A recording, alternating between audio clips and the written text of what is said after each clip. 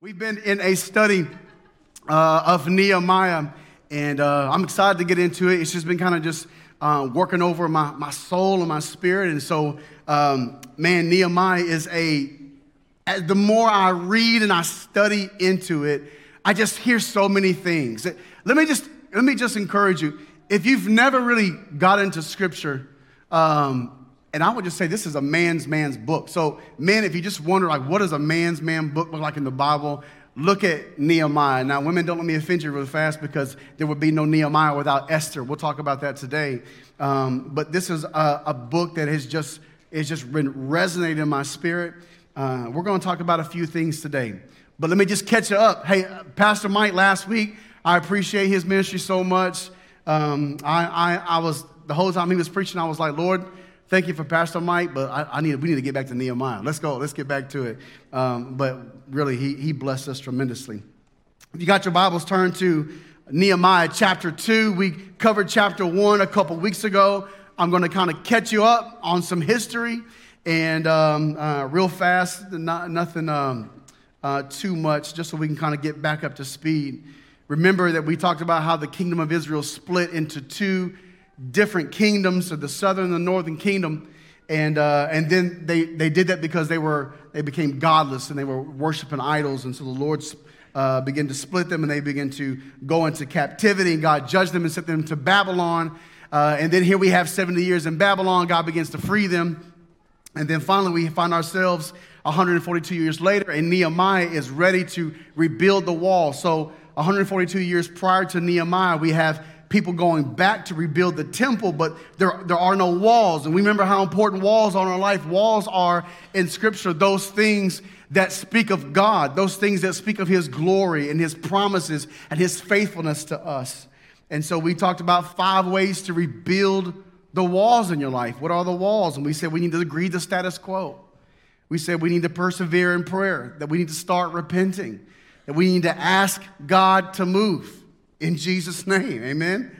And that we ought to put our hope in Jesus and not ourselves, because it is so very easy to put faith in these hands, although these hands are not faithful. And so today, as we look at chapter 2, I just want you to kind of see there's an outline here that we're seeing, or that I have seen, and we see in chapter 1 that Nehemiah is kind of dealing with the petition or the prayer. Today, we're going to deal with the problem, the position and the plan, and then maybe we can get into the people, possibly, we'll see.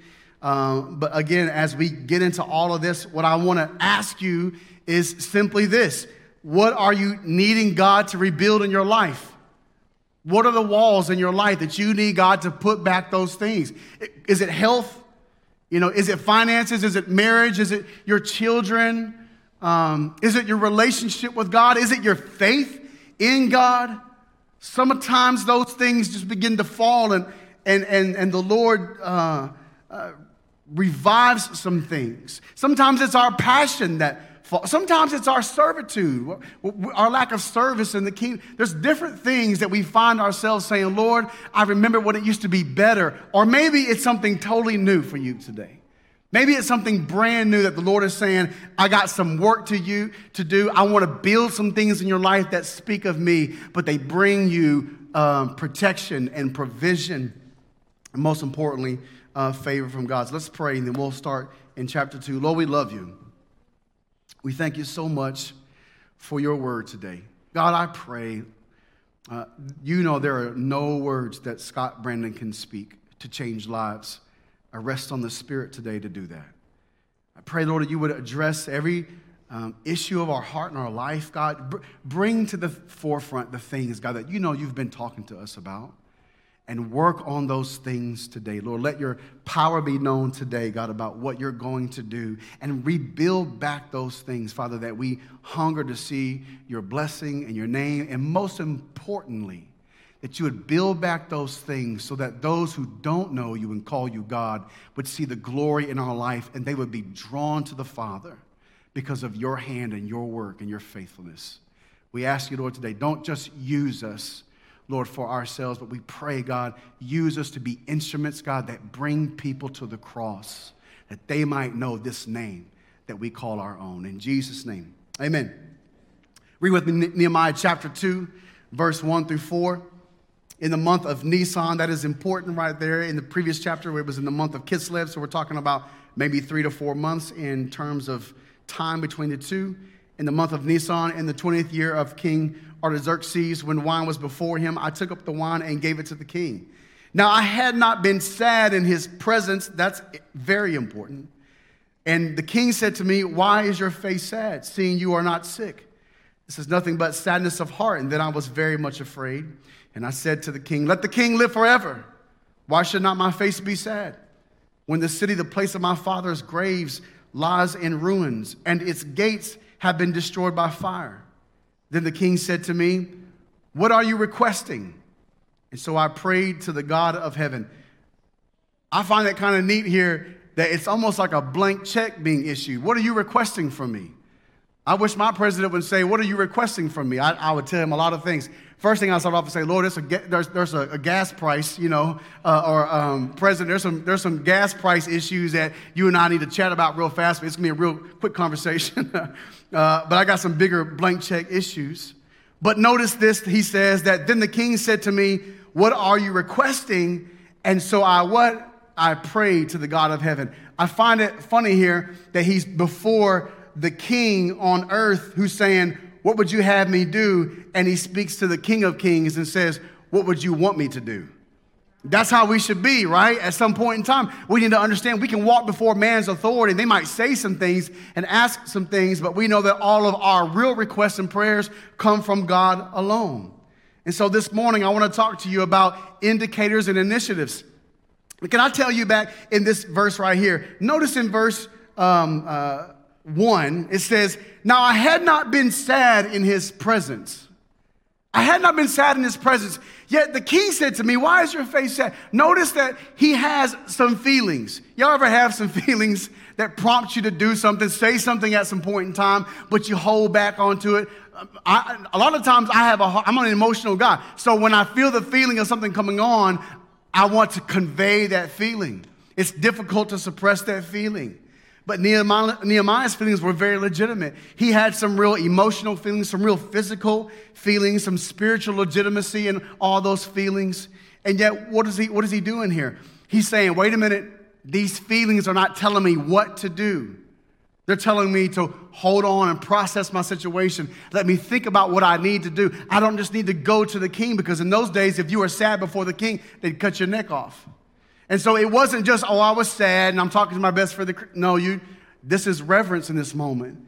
And so he says, I had not been sad. I had not leaned on my ability to lean on the king to get him to do something. I was waiting for God's time and God's moment. And that's very difficult for us, because a lot of times when we feel things in our heart and our life, we feel the need to move. We feel the need to do things right then. If I can just be honest, we're in this temporary housing situation, and it's just boxes are everywhere, and it's just not what we're used to. And I was trying to replace a light the other day, and I couldn't get the light to fix. I was like, Lord, I need a house. Like, I need to get out of this place. And so I can get, and really it's a nice place. I was just frustrated at the moment because, the light bulb was 48 inches long, and somehow the housing was 48 and a half, and so I'm just like, and it's like a glass tube, and I want to break in my eyes and cut me, and then I'll be bleeding, and I can't preach tomorrow, all that stuff. So I just said, Lord, if I could just get a box that was 49 inches, it might be okay today. But right now, I'm kind of frustrated. My feelings are kind of on the outside, and sometimes we're moved to actions that we should not be moved to because our feelings are in front of us. Can I get an amen on that? We can't always say our feelings are legitimate, but Nehemiah's truly was. And he didn't let his feelings show. Why? Because to let his feelings show in this situation would be to force the issue. He's not trying to force the issue. His feelings have been causing him to do something, but that's been praying for 3 to 4 months. Can I just ask you, the last time you felt something that you felt like you should do something, did you stop and pray for 3 to 4 months? That's a difficult thing to do. To feel something and then pray about it for 3 to 4 months. I don't know something I've ever prayed that long when I felt the initial reaction. I've always wanted to act on it. But Nehemiah shows us here through the word what we are to do. What do we learn here in this moment? We can have legitimacy in our feelings, but our feelings don't initiate the actions of life. So what we need to do is this. Your feelings are not initiators, but rather indicators in your life. Let me just say it again. Your feelings are not initiators, but rather indicators in your life. And your ability to process those feelings that you have and how they should cause you to act is really based on the amount of wisdom you possess. You know, like the older you get, the more mature you have, the slower you are to respond. I think that's the way. I'm going to give you guys credit, my senior crowd, that you guys are slow to respond because you have that wisdom, that maturity, right? That refinedness. When us younger people, we just act right away, right? All parents of teenagers said amen. They do that right away. Amen. But notice how Nehemiah does not act that way. He allows his feelings to be indicators as to what should I do, Lord? What am I supposed to do right now? You know, Julie has this car, and in the side mirror, maybe you guys have the same little issue too. When you turn the blinker on, if someone is right next to me, I get this little indicator in the mirror that says, no, don't do that right now, because there's something in my blind spot. I can't see that in my blind spot, so it lets me know, don't get over. And as I saw that little indicator one day, I realized that it's just an indicator. It's not telling me to initiate anything. It's telling me to stop and pay attention to my situation. Are y'all following me this morning? And so I look at the indicator and I say, I'm supposed to stop and assess my situation. It's not an initiator. It doesn't say change lanes, because if I did, I'd crash. And I think all too often when you look at feelings like they're initiators and not indicators. That if you, in your feelings, you feel like you're supposed to move right now, when we change lanes, we crash. And so Nehemiah is showing us here that when it comes to our problems in life, that we are to wait when we feel that feeling of us to prompt to move. Wait a minute. Look at it. Is it an indicator? Is it telling you to move or to pay attention? And I would say it's saying to slow down and pay attention. We all have feelings that prompt us to move. Think about Jesus. Jesus was in the garden, right? And he says, Lord, if this cup could be passed from me. What is he saying? I don't want to go to the cross, Lord. I don't feel like going to the cross. Why? He didn't want to give up his relationship with God. He had never been separated from God. He didn't want to take on the sins of the world. He didn't want to endure the wrath of God. Yes, Lord, I don't feel like going to the cross. But nevertheless, not my will, but your will be done. And Nehemiah was saying the same thing, is that I felt like going to the king. I felt like saying something to you. Y'all ever felt that way before? Well, I feel like I got to say something. I got to say something. I know something about something. I got to say something about it. And Nehemiah says, it's not time for me to say anything. Everything I need to say needs to be to the King of Kings and not just to the king. Because there's a moment and a time where the Lord is readying the king on this earth to hear the words in the heart that he put in you to voice your feelings, but not until the King of Kings instructs that timing. Timing is everything. And so the Lord gave Nehemiah a problem to pray for, and then he put him in a position to do something about it. But that took some patience. And so if you'll pray in patience, the Lord will put you in a position. So let's talk about his position. Nehemiah chapter 2, verse 5 through 8. He says this, and I said to the king, if it pleases the king, and if your servant has found favor in your sight, that you send me to Judah, to the city of my father's graves, that I may rebuild it. And the king said to me, the queen sitting beside him, how long will you be gone, and when will you return? And so it pleased the king to send me when I had given him a time. And I said to the king, if it pleases the king, let letters be given me to the governors of the province beyond the river, that they may let me pass through until I come to Judah. And a letter to Asaph, the keeper of the king's forest, that he may give me timber and to make beams for the gates and the fortress of the temple, and for the wall of the city, and for the house that I shall occupy. And the king granted me what I asked, for the good hand of God, of my God was upon me. I said this before in a previous sermon. I want to say it again, that before there ever was a problem, this is a test. Y'all remember? There was a plan. Somebody got the A+ today. Before there ever was a problem, there was a plan. I want you to go back to verse 6 and look at this. Because sometimes, when you're studying Scripture, Scripture will just throw some stuff in there real fast like it's not a real important thing, but it means everything to where you're going. He says, and the king said to me, the queen sitting beside him. The queen sitting beside him. I thought, okay, that's in parentheses, so it's not real important, but Lord, what's that really mean? Why did you put that? So we believe that all Scripture is breathed by God, right? All of it. Every word, every single word. Nothing is in here haphazardly or coincidentally. The Lord, when he had this author write this, he said, write this in parentheses. The queen, not really, the parentheses didn't exist back then. The queen sitting beside him. So what does that mean? At first I get to digging around and I thought, oh, is this Queen Esther? Is Queen Esther, the Jew, on the throne with the king? And he's asking the king. And I did some research and I got excited. And I even told, I think, some of the guys on staff, and I lied to them because it wasn't Queen Esther. So Caleb, I don't know if I told you or not, but that's not the truth. I lied to you. It wasn't Queen Esther, but who is it and why does it matter? Let's look at this. Esther chapter 2, verse 16 through 17.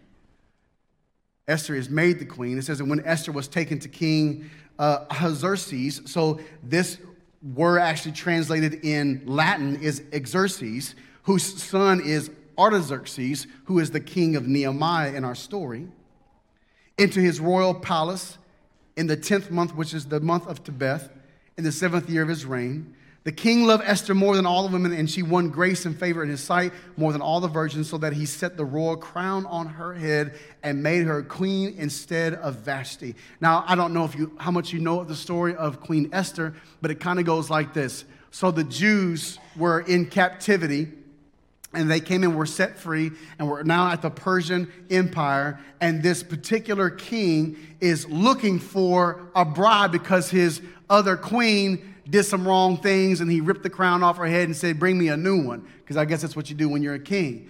And so, guys, don't get any ideas.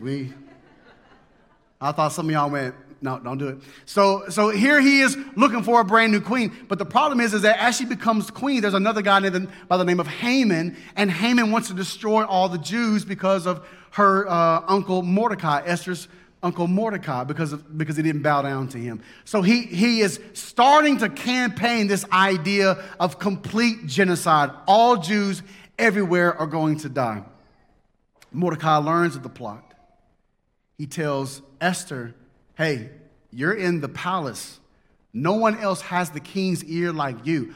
Only the king can stop this, as Haman, the evil Haman, was second in command. So no one had the right to undo what he said except the king.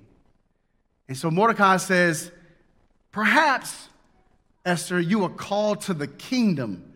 He didn't say called to your marriage, but you were called to the kingdom for such a time as this. That this is the reason why God put you in place, is to petition before the king and ask that we be saved. And so her reply to her uncle is simply this. Now, don't you know that if I go into the king before the 30 days is up, so they had a 30-day ritual that once they were married, they couldn't go before the king in terms of an official matter. And so she says, if I go before the king within these 30 days, I'll surely die. I'll perish. And so Mordecai says this. He says, you know what? You can not say or you can say. It's up to you. But if you don't say anything, God will raise up another Savior. Why? Because his word says he will never leave us nor forsake us. He has a covenant with us. And if you don't speak up on our behalf, he'll find someone else, but you and your house will perish. And so she's dealing with this test of obedience, right? It's really a matter of not just jeopardizing her life, but many others as well. And so she finally makes the decision to go before the king. And she asks him, and he grants her favor, incredible favor. And so this is Esther. She's now on the queen with Xerxes, which is Artaxerxes' dad, and she reigns for a long time. It's not just important that she's a Jew on the queen, a Jew on the royal court, but she is also maintaining a character. She has to live a life of character. And the reason why is because God didn't call Esther just to preserve the Jews. God was using Esther to if you fast forward to Nehemiah's day, was to forward the kingdom and rebuild back those things that were pulled down. So when we see Nehemiah approaching the throne, talking to the king, and there's this queen sitting beside him, you have to know that that's her stepson's wife. Don't you know she's mentoring, influencing her? Here's how you become queen. Well, who are you? Well, I am the queen, but I'm a Jew. And here's my people, and here's who we are. And so all of that influence is on the throne at that time when Nehemiah is asking God. What I want you to understand is that long before there ever was a problem, there was always a plan. But you have to, boy, I'm just borrowing lines today. Wait for it if you have to. Wait for it. And we get so eager because we feel like we have to do something. We feel like we have to do something. And what makes it even more difficult is that when we're trying to rebuild those things in our life and accomplish God's plan, we feel the need to do it more increasingly because it's the right thing to do. It's hard to wait to do the right thing at a right time. We always feel like the right thing is right now, but it's not right now. It's not right now. How many decisions in your life did you make and they were the right thing at the wrong time, and it costed you for it? Yeah. We have to wait. Jesus didn't come down any old time on earth. Why didn't he come down as soon as Adam fell and renew all of creation? There was a right time and a right thing. Jesus didn't come down at any old time he wanted to, and there's issues and times in your life that you have to wait, that when the King of Glory shows up, that's when you act, but not before. And not after. And so here we have a problem way before the plan that God he's crafting this whole situation. He's laying it all out. And as we see this, how he puts his plan together, we have to understand, how do we address the plans that God is putting together? How is he going to mold our situation into something that we can actually attack? Can I tell you that whatever the walls that are down in your life, name it. What is your plan for it? How are you going to pay that bill, restore that marriage, reach that lost child, restore your health? How are you going to go about doing that? What's your plan for that? And I would tell you, before you start, understand this, is that physical problems have spiritual solutions. Physical problems have spiritual. It's so easy for us to look at the bill that's unpaid and begin to try to craft how we can come up with the funds, because that's what we do. We see our health and we go to the doctor and ask this guy and this person and that person. And we see that's what we normally do, because it's easy to trust these hands, right? It's so we can lay the things out in front of us. I don't know how many of you guys are control freaks. You got to have all of your stuff in a row. You're a bit OCD and everything is perfect and great. And when it comes to trusting God, it's a bit difficult, because God won't sit up in the top right-hand corner of your life like you want him to. And it's difficult to understand how to deal with physical problems, but I want you to know that physical problems need spiritual solutions. And this is where Nehemiah is. And the walls were torn down. The easy fix is to do what? To not pray, to put a plan together, and to go deal with the walls. But that is not what Nehemiah did. Notice in verse 13 of Nehemiah chapter 2, it says, I went out by night by the valley gate to the dragon spring and to the dung gate, and I inspected the walls of Jerusalem that were broken down and its gates that had been destroyed by fire. And then I went on to the fountain gate and to the king's pool, but there was no room for the animal that was under me to pass. And then I went up in the night by the valley and inspected the wall. And I turned back into the valley gate and so returned. And the officials did not know where I had gone or what I was doing. I had not yet told the Jews, the priests, the nobles, the officials, the rest who were to do the work. Then I said to them, you see the trouble we are in? How Jerusalem lies in ruins with its gates burned? Come, let us build the wall of Jerusalem, that we may no longer suffer derision. Listen, the gates were burned. That was a physical thing. But the solution was entirely spiritual. Let me show you how important this principle is. Nehemiah chapter 3, verse 1.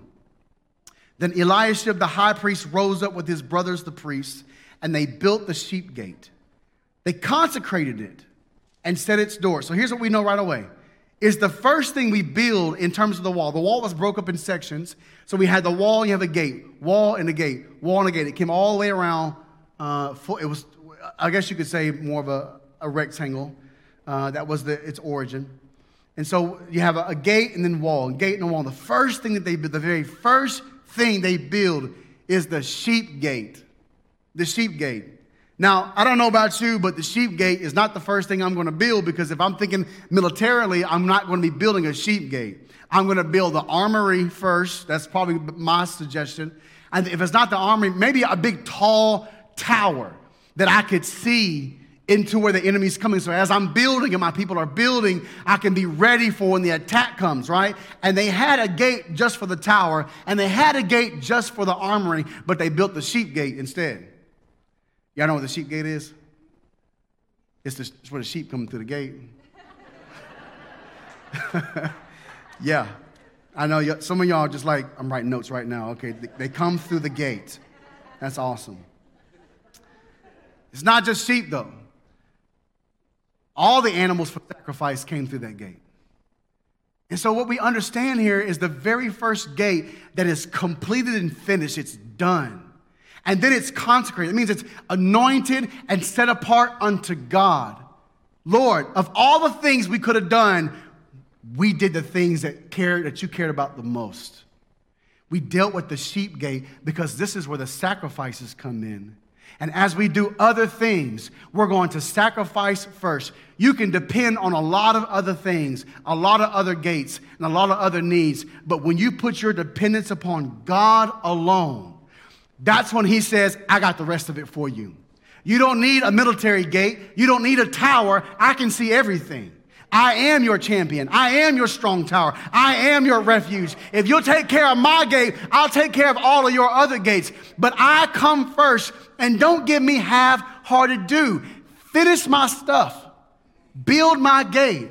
Everything else came up in levels, but not the sheep gate. The sheep gate was done. And when we give things to God, it needs to be full. It needs to be the best. It needs to be the finest. That's why when God asks us for our tithe, it's the first fruits. It's not something I can give you. I'm not scheduling you in. It's saying, Lord, if something goes crazy and my life can't pay all the other bills, I'm going to make sure you get yours first. Why? Because anything you have to give was his in the first place. We're just stewarding.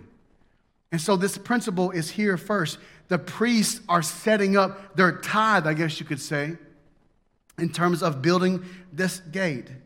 So then as we plan and the need to understand the physical problems need spiritual solutions, we need to understand that our approach is to always start with God first, to always start with our dependence first. Could I go a little further and suggest that physical problems have spiritual origins? Physical problems have spiritual origins. Sickness, poverty, death, famine, are not all these due to the fall of man? Every bit of it, all of our problems, we can always look back and see that really all of our issues come back to Adam and Eve, right? And our sin perpetuates those things. So if you look at your physical problems, even your health, you may be living righteous, but you know that your health issues came from a spiritual issue. It may not be your issue, but it came from a spiritual issue. And so as we look at physical problems, we need to understand that these all have spiritual origins. And Nehemiah's problem was really a spiritual in nature. It was truly spiritual in nature. Think about it. Nehemiah did not have a physical problem. Nehemiah was in the capital of Susa, in the tall castle tower in the winter months. This is where they had all the real good food, the comfort food in this inn. And so he was there in this place in a lap of luxury. He had no idea what it was like to be out there in the hardship of not having protection because he was in the walls of Persia. He was totally removed from the problems that the Jews, the remnant, was facing. But Nehemiah didn't have a physical problem. He had a spiritual problem. And in this issue, Nehemiah says, you know what? I got to deal with some stuff. I'm having a problem. And his problem was his heart. Can I tell you that what his heart needed was a different story than what his hands could do? So what he did was this. He let his hands do what his heart needed. I really want you to hear me when I say this. He let his hands do what his heart needed. We can also learn this, that let your hands do what your heart needs. What do you mean by this? As Nehemiah sees the walls that are broken down, and his response is to not judge the people. It's easy to look at people in sad situations and say, well, they're homeless because, well, they're sick because, well, they're poor because, well, they're broken because. We can all day, it's real easy for us to say that when we're in our castle at Susa, removed from those situations. But when we're really down in the midst of things where the least of these hang out, we have to remember ourselves that even though we don't have physical problems, we got spiritual problems. And our spiritual problems should motivate us to fix physical problems. Notice that in Nehemiah, he begins the rebuilding process in other people's lives, and he finds wholeness in his own. That he addresses his issue here in other people's lives. It's important for us to understand that what they were experiencing physically, he was experiencing spiritually. I wonder if there's a principle in there for you and I. That what we don't experience in terms of a physical issue of life, that we experience in terms of spiritual. And I wonder if it's true for us as well, that we could help others in their physical issue, and because we do so, we might find a wholeness, a mending, a rebuilt wall in our own life spiritually. Because it's easy to see when we look at other people, we forget that our marriages aren't perfect. We forget that our children aren't perfect, that our careers aren't perfect, and that our joy and our peace is gone. Our health's not perfect. We forget those things real quick when when we look at other people, we see how bad they are. But we need God to do something in our life. And so as we look at this issue, I want you just to think about this, that what if a step in rebuilding begins with a step in helping others rebuild first? Because that's what Nehemiah did. Now, is that really a new concept for us? No, not at all. Not at all. Jesus showed us that example. But let me just ask you just a few statements. I'm just wondering, what if investing in the kingdom with your finances would turn others to allow them to deposit into your life? We make physical deposits into the kingdom, and somebody else makes spiritual deposits into our life. What if coming along someone else and to help them with a physical issue constituted them giving you a helping hand in your life spiritually, or in your family, or in your career, or in your marriage? What if the sacrifice that you in time for others actually frees up your personal time? That would be wonderful, wouldn't it? If we could do that. What if lending your gifts and your skills and your talents actually benefited you more than you realize? Where's the principle in that, Pastor Scott? Glad that you asked. Philippians chapter 2, verse 1 through 11, probably one of my favorite all-time scriptures. It says this: so if there is any encouragement in Christ, any comfort from love, any participation in the Spirit, any affection and sympathy, complete my joy by being of the same mind, having the same love, being in full accord and of one mind. And here it is. I love it. Do nothing from selfish ambition or conceit, but in humility count others more significant than yourselves. When we struggle in a world that wants equality, can I tell you, equality is not really biblical at all. It's not. The only equality issue that you and I have is that we stand under the same blood in the same name before one throne. That's the only equality issue that we have. Matter of fact, when I stand before God, I'm not even equal to him. I'm just in his likeness. You and I are in his likeness. But don't you know that every other expression of life, we will never be equal, right? Because if God wanted us to be equal, he made us all the same, to do all the same things. But thank God he put a variety in here. And he doesn't care about equality, because equality says, I'm just going to make sure you're doing as good as I am. No, that's not what we're going to deal with. He says, in humility, count others more equal to yourselves. No, he didn't say that. More significant than yourselves. Let each of you look not only to his own interests, but also to the interests of others. That changes everything, don't it? When you're driving and you see someone who's the least of these, you say to yourself, I don't know how to make it equal to them. It's not about being equal. It's about counting them more important than yourselves. When you hear that issue and you hear they're in that repeated sin and they're stuck in that addiction they can't break out of, and you think, man, I don't know how you could ever get to a place where you don't struggle with addiction like me. No, no, no, no, no, no, no. We've got to stop for a second and say, maybe if I put my hands into something, I might find a spiritual blessing and a wholeness of my own that's altogether different. But it'll never happen so long as you're looking to yourself to fix yourself. But if you can look to others and help try to fix others, maybe God will see your humble heart, that you counted others more significant than yourselves, that you love the least of these. And he said, if whatever you do to the least of these, you've done unto me. And that is a father that, listen, you bless my kids, I'll come knocking on your door. I'll come loving you. Pastor Scott, I need this. I'll be right there. Why? Because you love the thing I love the most. And if you will love the things that God loves the most, you will have the Father knocking on your door. You will have a King of Kings knocking on your door saying, what are you requesting? When you're going through a hard time and a battle and a struggle and the enemy is after you and your kids, he'll step out and say, here I am. I'm his champion. I'm his champion. He ain't got to fight. I'm going to fight those battles. Why? Because he loves the things that I love. You hear what I'm saying this morning? We got to change our heart, that when we attack a situation, when we're dealing with something, that the plan is that we put others first.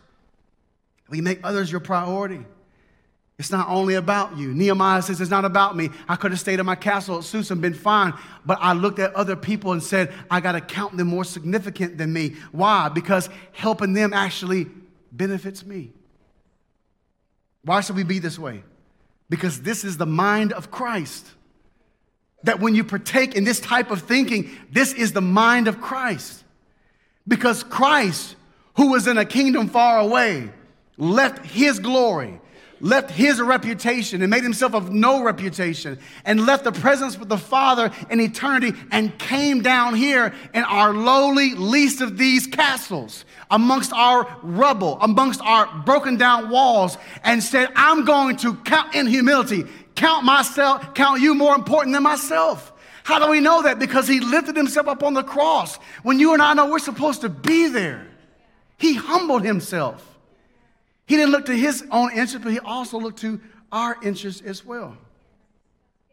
So this morning, what I want you to know is, what do you need here? Maybe you can find somebody else that needs these.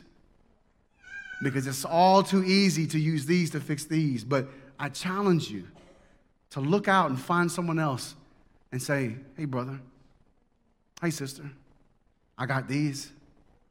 Would these help? Can I help your least with these right here? What can I do for you?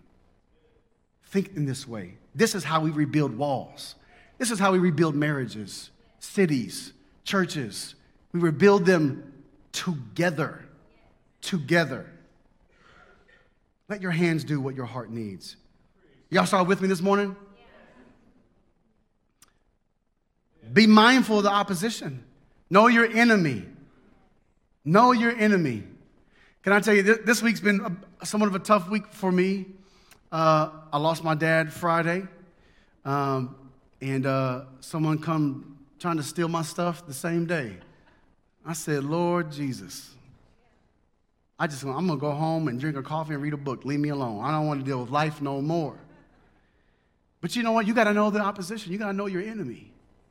He's always prowling, always waiting, always crouching at your door, always speaking those lies, always in your ear. Is it just me? Am I the only one? Because he's always in my ear. And I'm going to tell you what, I've been so blessed to be a pastor of this church that all the oppression and all the spiritual attacks have just amped up for me. It's been great. I've loved every bit of it. I said, the Lord has blessed me so good that he's brought more enemy attacks against me. But that's okay, because whatever you do in my flesh, I'm coming for you in my spirit. I just told myself, I'm done with that stuff. You can wrestle all day with these, but I know for sure I don't wrestle in the flesh, right? No. In fact, let me just remind you so you know what it says. For we do not wrestle against the flesh and blood, but against the rulers, against the authorities, against the cosmic powers over this present darkness and the spiritual forces of evil in the heavenly places. Amen. Have you ever watched those swamp shows on TV? I know, I went all spiritual right then on you. And I can't remember because I've watched too many of them in the past, but this one particular guy, he said, when you wrestle a gator, this is deep truth right here, deep. When you wrestle a gator, don't wrestle him in the water, because in the water, it's like he's on land. But if you can get him on land, it's like he's in the water. You don't fight the enemy where he's most comfortable. And can I tell you, he don't have any right over this, because this is all is dead, right? It's no longer I who live, but Christ who lives in me. This flesh is dead and gone. You can't go to the grave and command the man to stand up and to heal and pay his bill, because you have no authority over that flesh.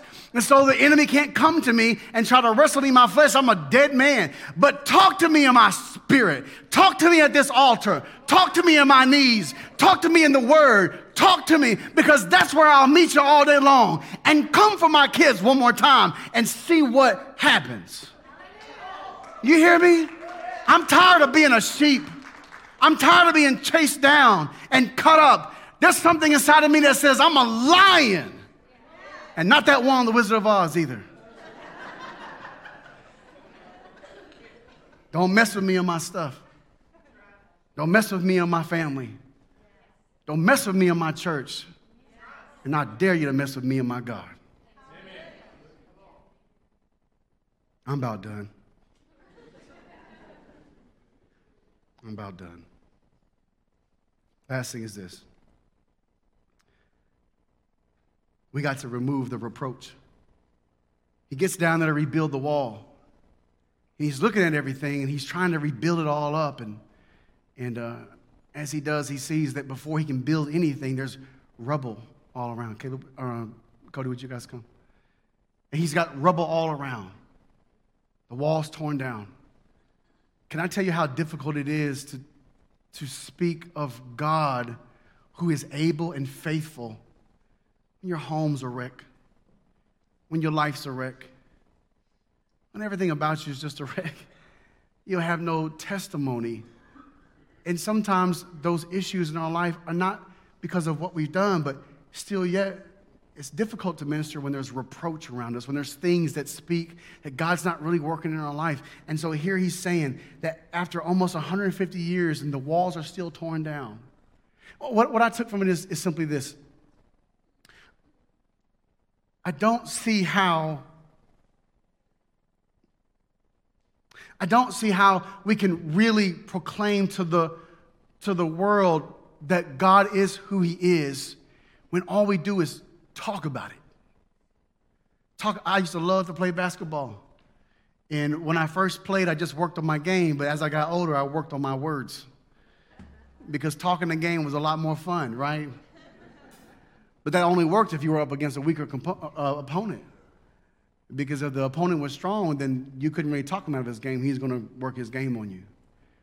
And what I'm telling you is that when you're not in shape and you get lazy, it's easier just to talk the game and hope that the opponent is weak. But our opponent is not weak.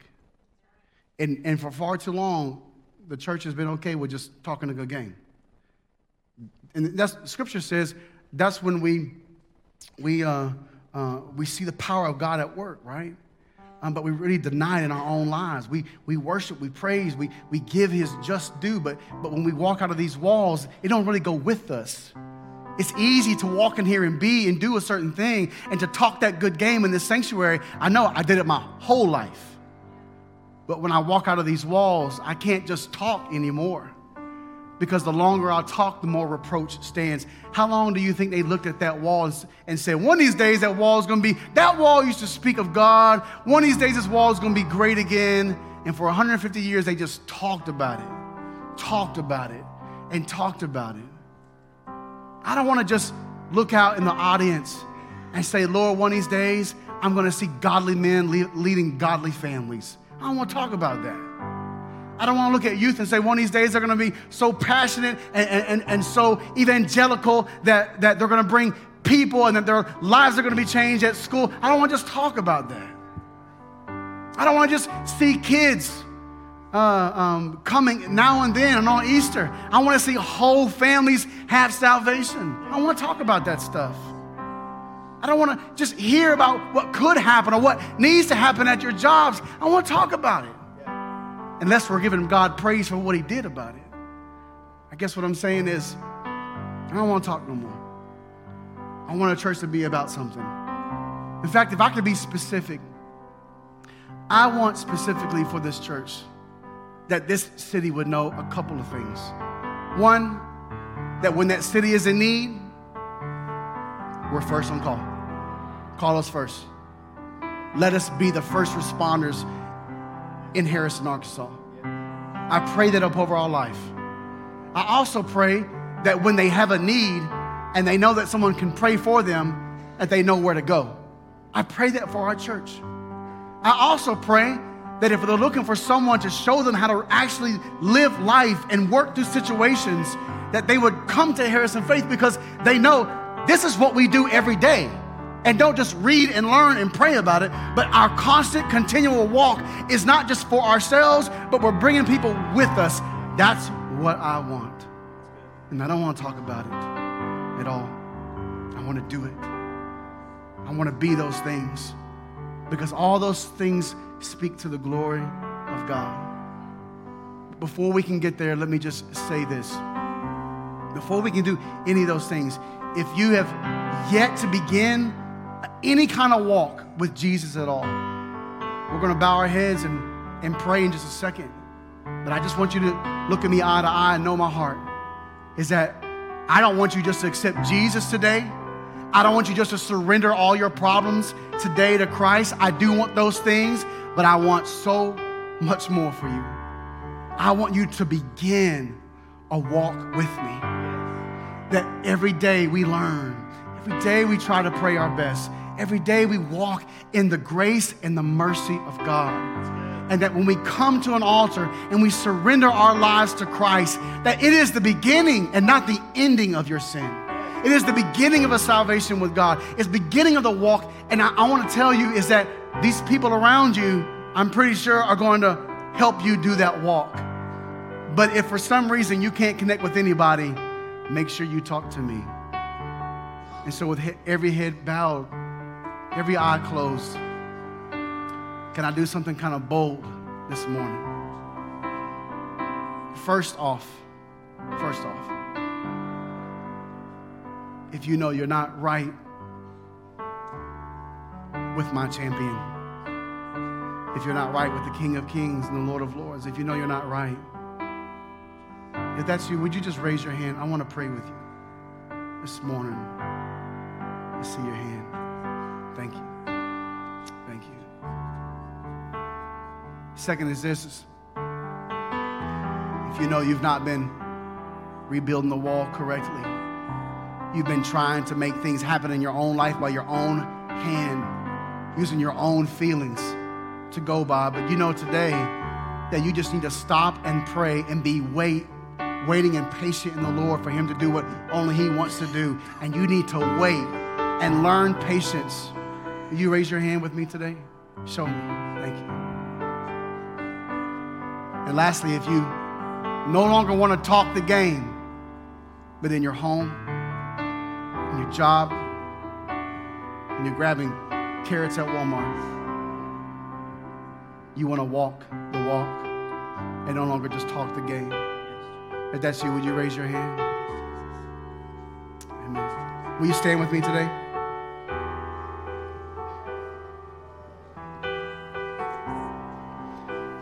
Team's going to come back and worship. Here's how I'd like for it to be. I don't always feel like coming down on these altars. Not always. Not always. But it is a discipline I always try to instill in my life.